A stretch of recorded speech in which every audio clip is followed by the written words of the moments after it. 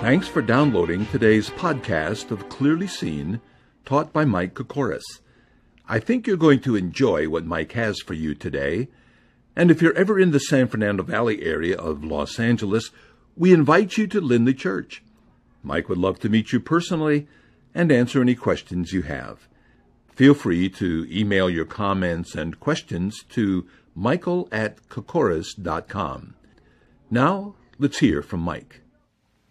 Many believers are of the opinion that if the Lord would just bless you, all would be well. Well, let me just tell you, that is not the case at all. Life is full of trouble. As a matter of fact, the book of Job says, "Man who is born of woman is of few days and full of trouble." It's in Job chapter 14, verse 1.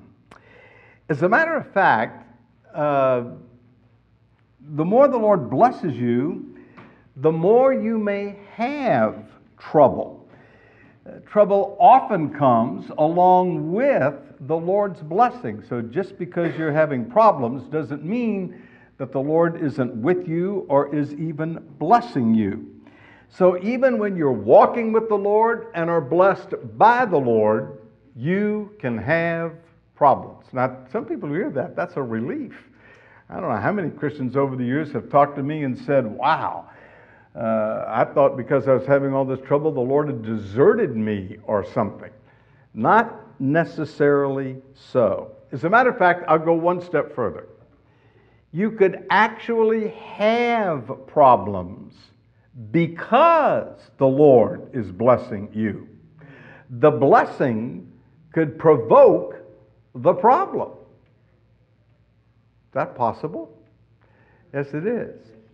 Well, how do you handle that when the blessing is coming from the Lord and you are meeting difficulty in the face of that? Well, there's an illustration of that in the book of Genesis with Isaiah. I'm sorry, not Isaiah, Isaac. How did I get Isaiah in the book of Genesis?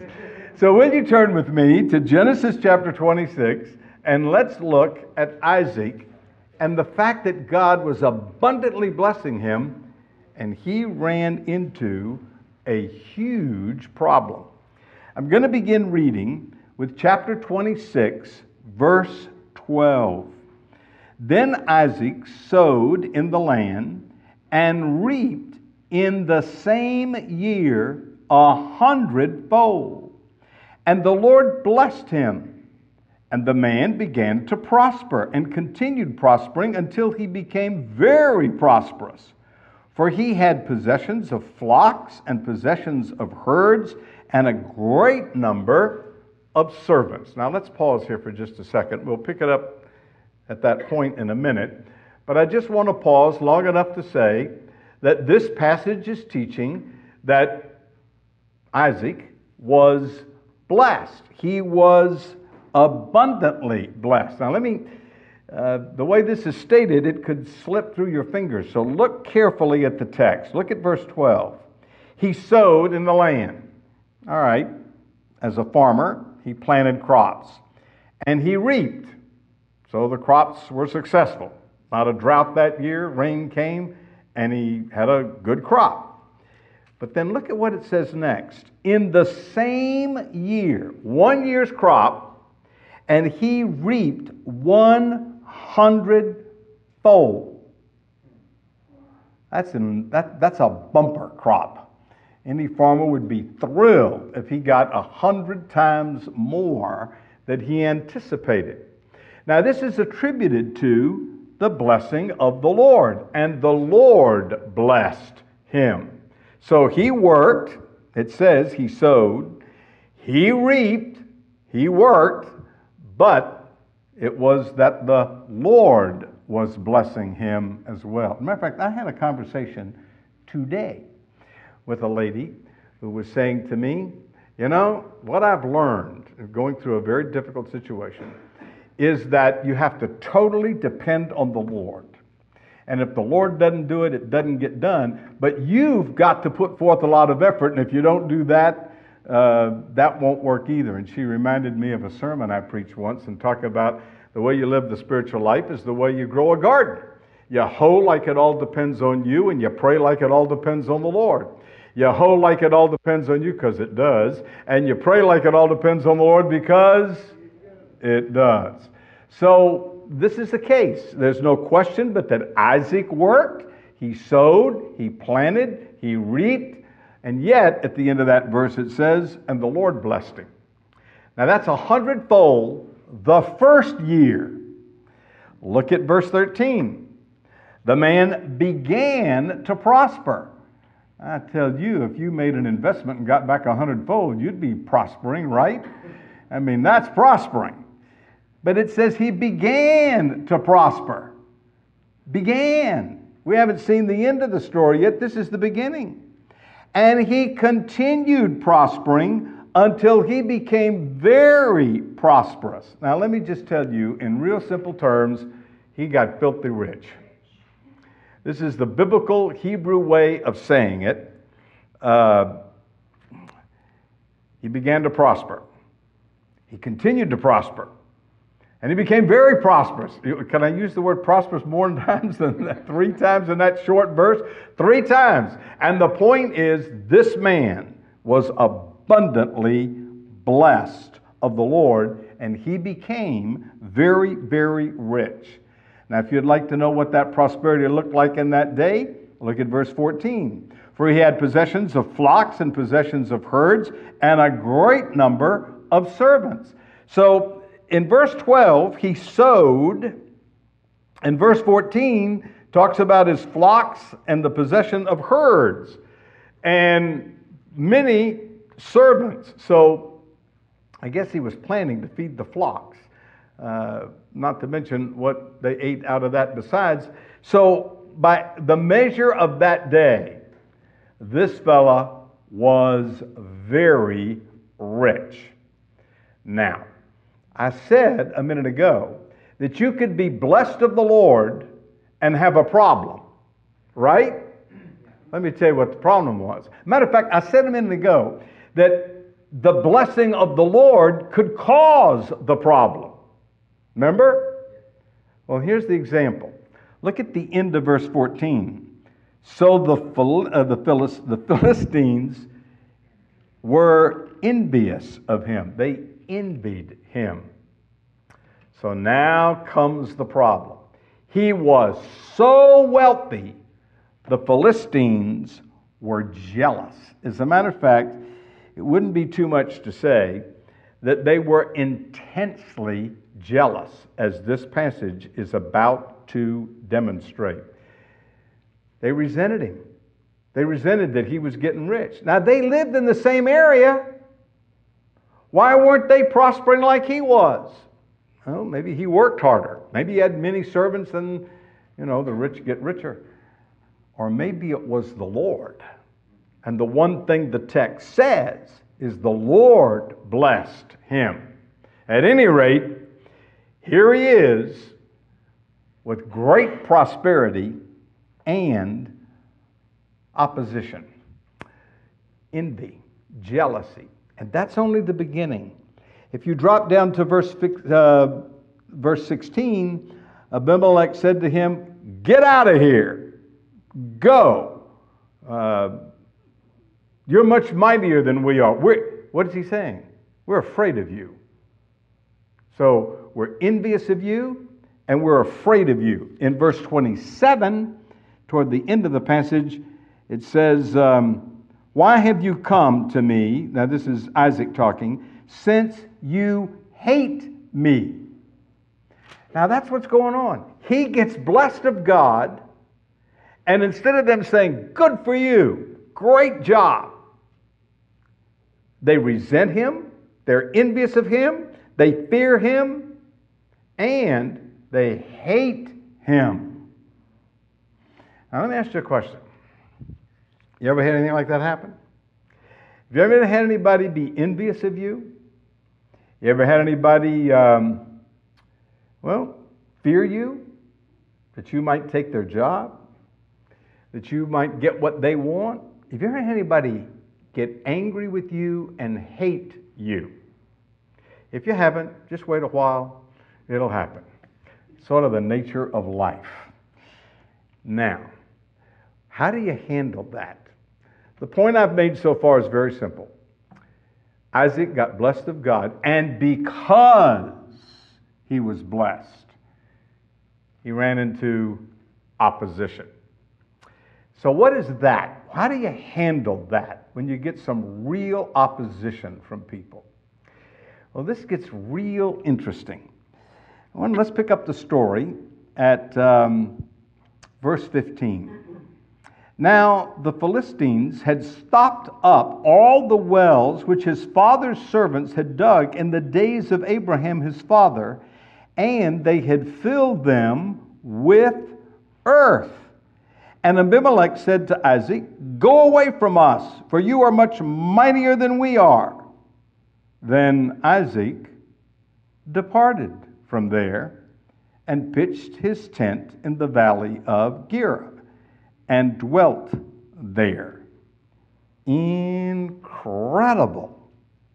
All right, here's what's going on. Back in his father's day, they dug wells. His servants dug wells. The Philistines were so in opposition of Isaac, they came and filled up the wells. Now, that's the lifeblood. If you have crops and if you have herds and flocks, you got to have water. So for them to do this was really interesting. In the first place, they had made a covenant with Abraham.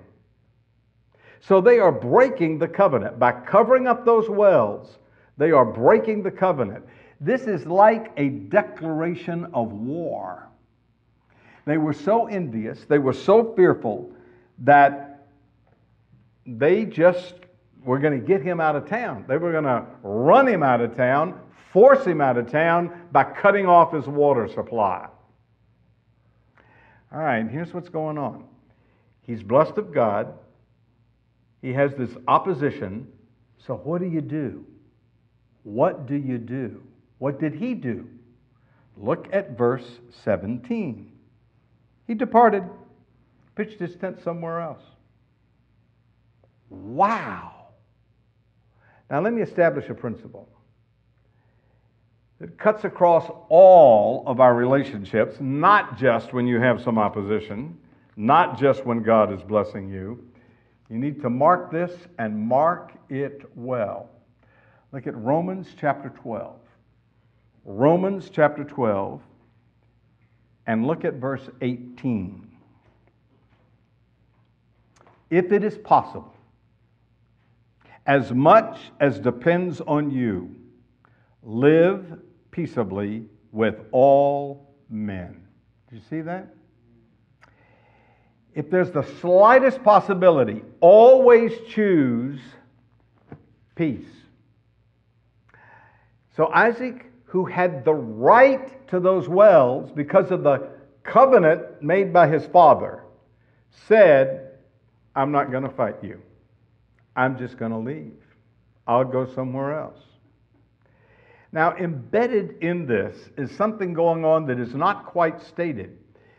This implies, necessitates, what? That he's going to trust the Lord. He was aware that it was the Lord blessing him.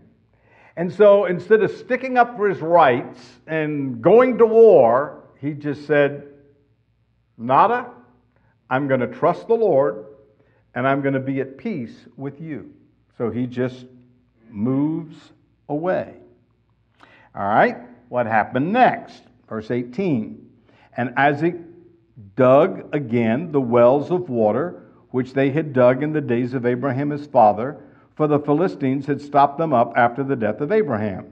He called them the names by which his father had called them. So he just moved to another part of the land and he dug more wells. He started all over. Verse 19, and Isaac's servants dug in the valley and found a well of running water there. So he dug these wells and called them by the same name his father called them. He named these wells, which implies ownership, by the way. And they found an artesian well, and they're prospering again. Why? Because he's trusting the Lord, he's being at peace with his neighbor, and the Lord's blessing him. So all is going to be well, right? I mean, he did the right thing. He moved. So we're going to be at peace. He's seeking peace, so we're going to get peace, right? Not so fast. Look at verse 20. But the herdsman of that location where he was quarreled with Isaac's herdsmen, saying, "The water is ours." So he called the name of the well Esek, because they quarreled with him. And then they dug another well, and they quarreled over that also. So he called it Sitnah. And he moved from there and dug another well, and they quarreled over it. I mean, it's going on and on and on. Every time he digs a well, somebody is going to quarrel. In the first place, he named the well a Hebrew word which means contention. And in verse 19, he named the well Sitnah, and that Hebrew word means strife. And he's simply naming the wells after what is going on, and every time he does something, he's hitting nothing but strife, contention, envy, fear, hate. I'm going to wrap it all up and say, God is blessing him, and he is meeting nothing but opposition. I mean, every time he turns around, he digs a well, he goes to all that effort, and it does nothing more than cause another war. Seems like it's following him around like his shadow on a hot, sunny afternoon. So he says, he finally built the well, and they did not quarrel with him. That's verse 22. And so he called that place Rehoboth, which means in Hebrew, a wide place. God finally gave us room. As a matter of fact, the latter part of the verse says, "For now the Lord has made room for us, and we shall be fruitful in the land." Now let me tell you what's staggering about this story. He didn't have to move. He didn't have to move the first time. As a matter of fact, he had a covenant. Remember I mentioned that? His father had a covenant with these very people. And look at what they said about him. They said in verse 16, "Get out of here, go from us, for you are much mightier than we are." So he did not have to leave. He had the wherewithal to stay and fight. But instead of doing that, he said, "I'd rather be at peace. If I have to dig wells 3 times, I will dig wells 3 times. But I am going to live in peace." So I think embedded in this story, though not stated, is he is doing 2 things. He is trusting the Lord, and he is pursuing peace. He is being gracious to his neighbor. And that, I submit to you, is the way to handle opposition, even when the Lord is blessing you. Just be gracious. Because if the Lord is blessing you, which means you are trusting the Lord, then he can trust you, he can bless you in one neighborhood as well as another. And as long as you keep trusting, and as long as you keep acting graciously and living in peace, he's going to want to bless you all the more. Got it? I've made 2 points so far. Got them both. The Lord blessed him and he got opposition. And he took that as an opportunity to trust the Lord. and live in peace. So that's the end of the story, right? So let's go home. Not yet. Don't pack up yet. There's more to the story. And the more to the story is what is incredibly fascinating to me. If I were going to outline this passage, I'd say first he encountered opposition. Then he took that opposition as an opportunity to trust the Lord and be gracious. And the rest of the chapter gives us the outcome. Look at what happened. Look at verse 23. It's where we left off. Then he went up from there to Beersheba. And the Lord appeared to him that same night and said, I am the God of your father Abraham. Do not fear. I'm with you. I will bless you and multiply your descendants for my servant Abraham's sake. What a verse. What a verse. This is his outcome with the Lord. Would you read that verse in the context of this passage and say, the Lord was pleased with him? Yeah. Just underscore all the things the Lord said to him. I'm your God. Isn't that comforting?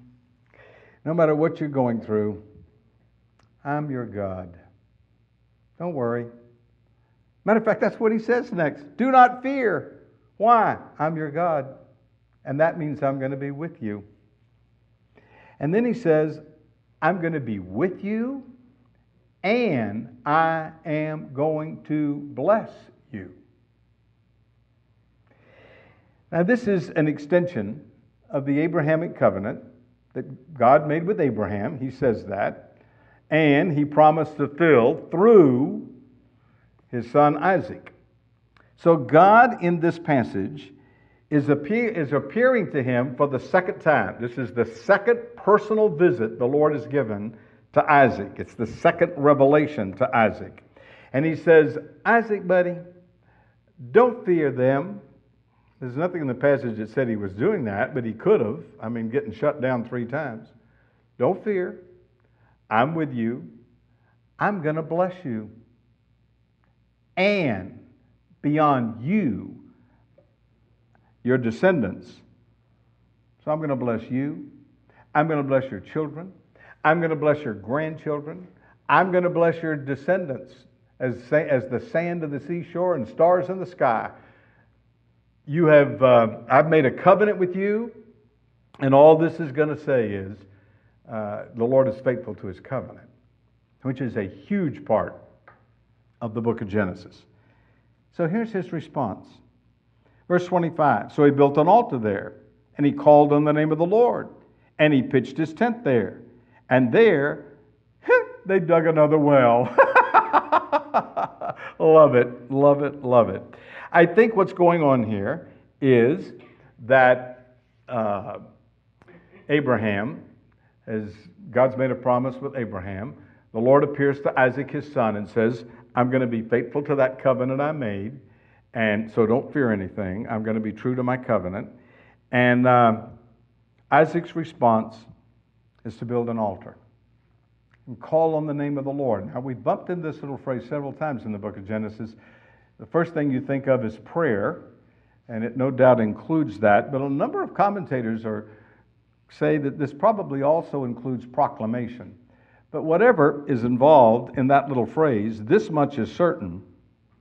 He responded to the Lord out of gratitude, praise.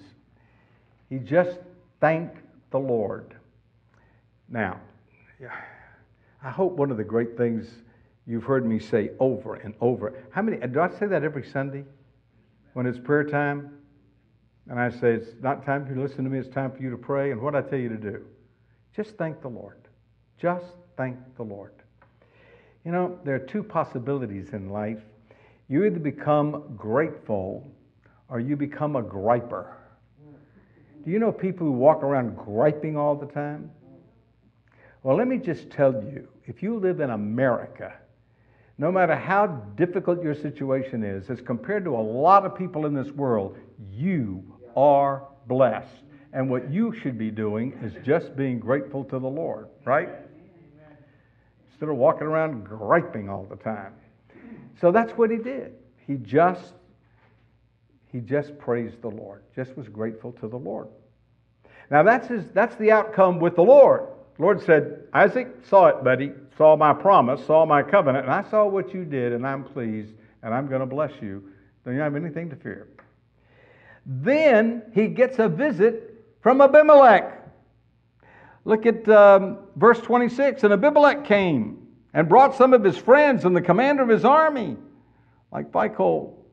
And Isaac said to them, why have you come to me, since you hate me and have sent me away from you? What is going on now? You kicked me out of town, and now you come to visit me? What's going on? What trick is up your sleeve? So here's what they said. We have certainly seen that the Lord is with you. Ooh, stop. Don't go any further. I said a minute ago, calling on the Lord might include proclamation. So this much is clear. They could have seen him prosper and not know it was the Lord, right? So for them to know it was the Lord, notice it says the Lord, not God. We've seen the Lord, and in my text it's capital L, capital O, capital R, capital D. You see that? That's the personal name of God. That's the covenant name of God. So that means that Isaac told them all this blessing is from the Lord, not the God, the Creator, but the covenant God of Israel. So they said, you know what? We've watched you, and we've concluded the Lord is with you. Now let me tell you something. You need to respond to difficulty by trusting the Lord for two reasons. The Lord's sake and the testimony to other people. That's very important. That people see you going through trouble and they say, you know what? The Lord's with that lady. The Lord's with that fellow. That honors the Lord like nothing else. That they see us trusting the Lord in the midst of a very difficult circumstance. So they ran him out of town. They covered up his wells 3 times, and he didn't retaliate. He just kept moving, just kept trusting the Lord, seeking peace. He didn't seek to fight them, though he had the greater force and could have. So he just responded graciously. So they said to him, verse 28, we have certainly seen how the Lord is with you. So they said, tell you what, let there be an oath between us and you, and let's make a covenant. We've decided we want a covenant with you. What? You are the people that threw him out of town, were envious of him, hated him, were jealous of him, and you want to make a covenant? That's interesting. Then he said, look at verse 29, that you will do us no harm. He's getting bigger and bigger and bigger. They're realizing that God, the Lord, is behind this fella, and they say, we want a covenant because we're still afraid of you, and we don't want you to hurt us. Since we have not touched you, and since we've not done anything to you but good, and have sent you away in peace, and now you are blessed of the Lord. By the way, this is a reference to the fact, do you remember earlier Isaac went there and then lied about his wife, Rebekah, and said it was his sister? And they turned her back over. So when they say we've done nothing but good to you, that's what they're referring to. They did that. So they said, look, we just want to make this permanent. And so verse 30 says, they said, all right, let's have dinner together. It's time to eat. So they threw a feast, and they ate, and they drank. And then they got up the next morning and they swore an oath, verse 31, with one another. And Isaac sent them away, and they departed from him in peace, which I think is a major part of this story. And the servants came and said, "Hey, we dug another well, and guess what? We found water." The Lord is still blessing them. And he called that place a Hebrew word which means oath. That's where we made a covenant with these people, and we live in peace. Now, you might say that what's going on in this passage is that it's a renewal of the covenant they made with Abraham. That's a possibility. Whatever the case, there's a non-aggression pact. I think if this were going on today and the Los Angeles Times and the New York Times were going to report this, the headline would be, "They signed a non-aggression pact. We're going to live at peace. We're not going to jump onto each other. We're not going to fight with each other." All right, very interesting little story, I think, the sum of which is simple. When Isaac was faced with opposition, he trusted the Lord and graciously dealt with his neighbors. And consequently, the Lord blessed him materially with prosperity and spiritually with peace with his neighbor. Now, I want to wrap this up by pointing out several things. If I say this one more time, you're going to get used to me saying this. How often do I look at a passage and then say, in the context of the book? I want to remind you that proper interpretation of any passage is in the context of the book. So if you look at this passage in the context of Genesis, one of the things you have to say is that this passage is teaching the Lord is faithful. This section of verses shows God's faithfulness in his blessing to Isaac as he had promised. Isaac enjoyed this bountiful harvest. Abimelech had testified to his power, all of which was another testimony to God's faithfulness. God made a covenant with Abraham. He said it extended to his son Isaac, and as he promised, God blessed Isaac. That doesn't mean he didn't have to respond. He did. As a matter of fact, that's the second thing I would say. I would say Isaac exercised faith. That embedded in this story is that the Lord blessed him and he was trusting the Lord. It's not stated, but you can't read the passage without seeing that he wasn't fighting, he was exercising faith. He was simply trusting the Lord.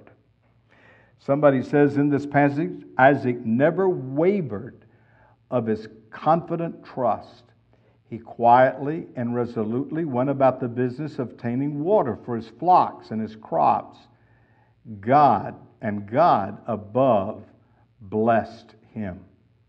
Another has said, God's people must maintain confident trust in God's promise of provision in spite of the envy and hostility of unbelievers that his blessing sometimes provokes. Thought that was a particularly interesting statement. Another has pointed out the similarities between Genesis 26 and Genesis 21 show a deliberate attempt by the writer to parallel Isaac with Abraham. This account of Isaac's dealing with the Philistines portray Isaac as very much walking in his father's footsteps. He receives similar promises, faces similar tests, fails similarly, but eventually triumphs in like fashion. Indeed, in certain respects, he is given more in the promises and achieves more. He is promised all these lands in verse 4, and by the end of the story, he is securely settled in Beersheba and has a treaty with the Philistines in which he is acknowledged as their superior. End of quote. So, if opposition should come, believers can take the lead from the example of Isaac on how to live in peace. So this passage is clearly teaching the Lord is faithful to his covenant. That's in the context of the book. The passage is clearly implying that Isaac trusted the Lord. But the real thing that is stated, and the result of all of that, was peace. Fascinating. This is an illustration of the Lord making one's enemy to be at peace. If I were going to put one passage of Scripture beside this passage, I would put Proverbs 16, verse 7, which says, "When a man's ways please the Lord, he," capital H, "makes even his enemies be at peace with him."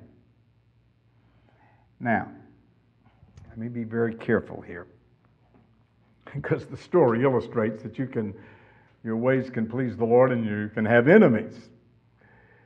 But ultimately, if your ways please the Lord, then even your enemies will see that and ultimately will be at peace with you. So when people live in a way that pleases the Lord, which includes pursuing peace, they may still have enemies, but the Prince of Peace makes their enemies to be at peace with them. Somebody has pointed out that Proverbs 16:7 is just that. It's a proverb. It's not a law. In other words, there are exceptions. A law doesn't have exceptions. A proverb isn't a law. It has exceptions. So this may have an exception. And the exception that is sometimes suggested is persecution. That you could be pursuing the Lord and serving him and be persecuted, and your enemies not be at peace with you. And that would be an exception to the proverb. But the norm, what usually happens, in the words of one, is God turns enemies into friends. Think about that. When you respond properly and you're trusting the Lord and treating people graciously, the Lord turns enemies into friends. I have seen that happen. Saw it recently, I think, happening in somebody's life who attends this church. The Lord will make even your enemies be at peace with you. Someone has said a righteous life disarms opposition. It takes two to fight. So if you just lay down the weapons, go serve the Lord, the result will be peace. Got it? All right. What are you going to take home with you tonight? What I hope you will take, a whole bunch of lessons here, is that I'm going to pursue peace. Romans 12. As much as lieth within me, I am going to pursue peace. You do that, and God will turn your enemies into friends. Many years ago, there was a gentleman named Stratton who treated Abraham Lincoln with utter contempt. He called him, and I quote, a low, cunning clown, end of quote, and, quote, the original gorilla, end of quote. I thought name calling just started with this political crusade. Those are horrible names. And he said, there's no need to go to Africa to capture a gorilla when one was available in Springfield, Illinois, which is where Abraham Lincoln was from. Lincoln never retaliated. Instead, You ready for this? He made Stratton the war minister, believing that he was the best qualified for the office.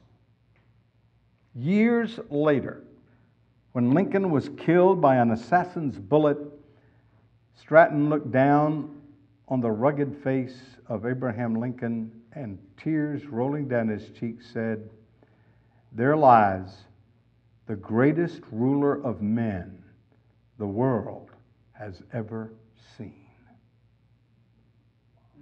Be at peace, and the Lord just might make your enemy your friend. Father, we need grace for that, because when we are opposed and people hate us and want to run us out of town and run us off the face of the earth, we want justice and we want to retaliate. So teach us, Father, to be gracious to others, no matter how they treat us. In Jesus' name.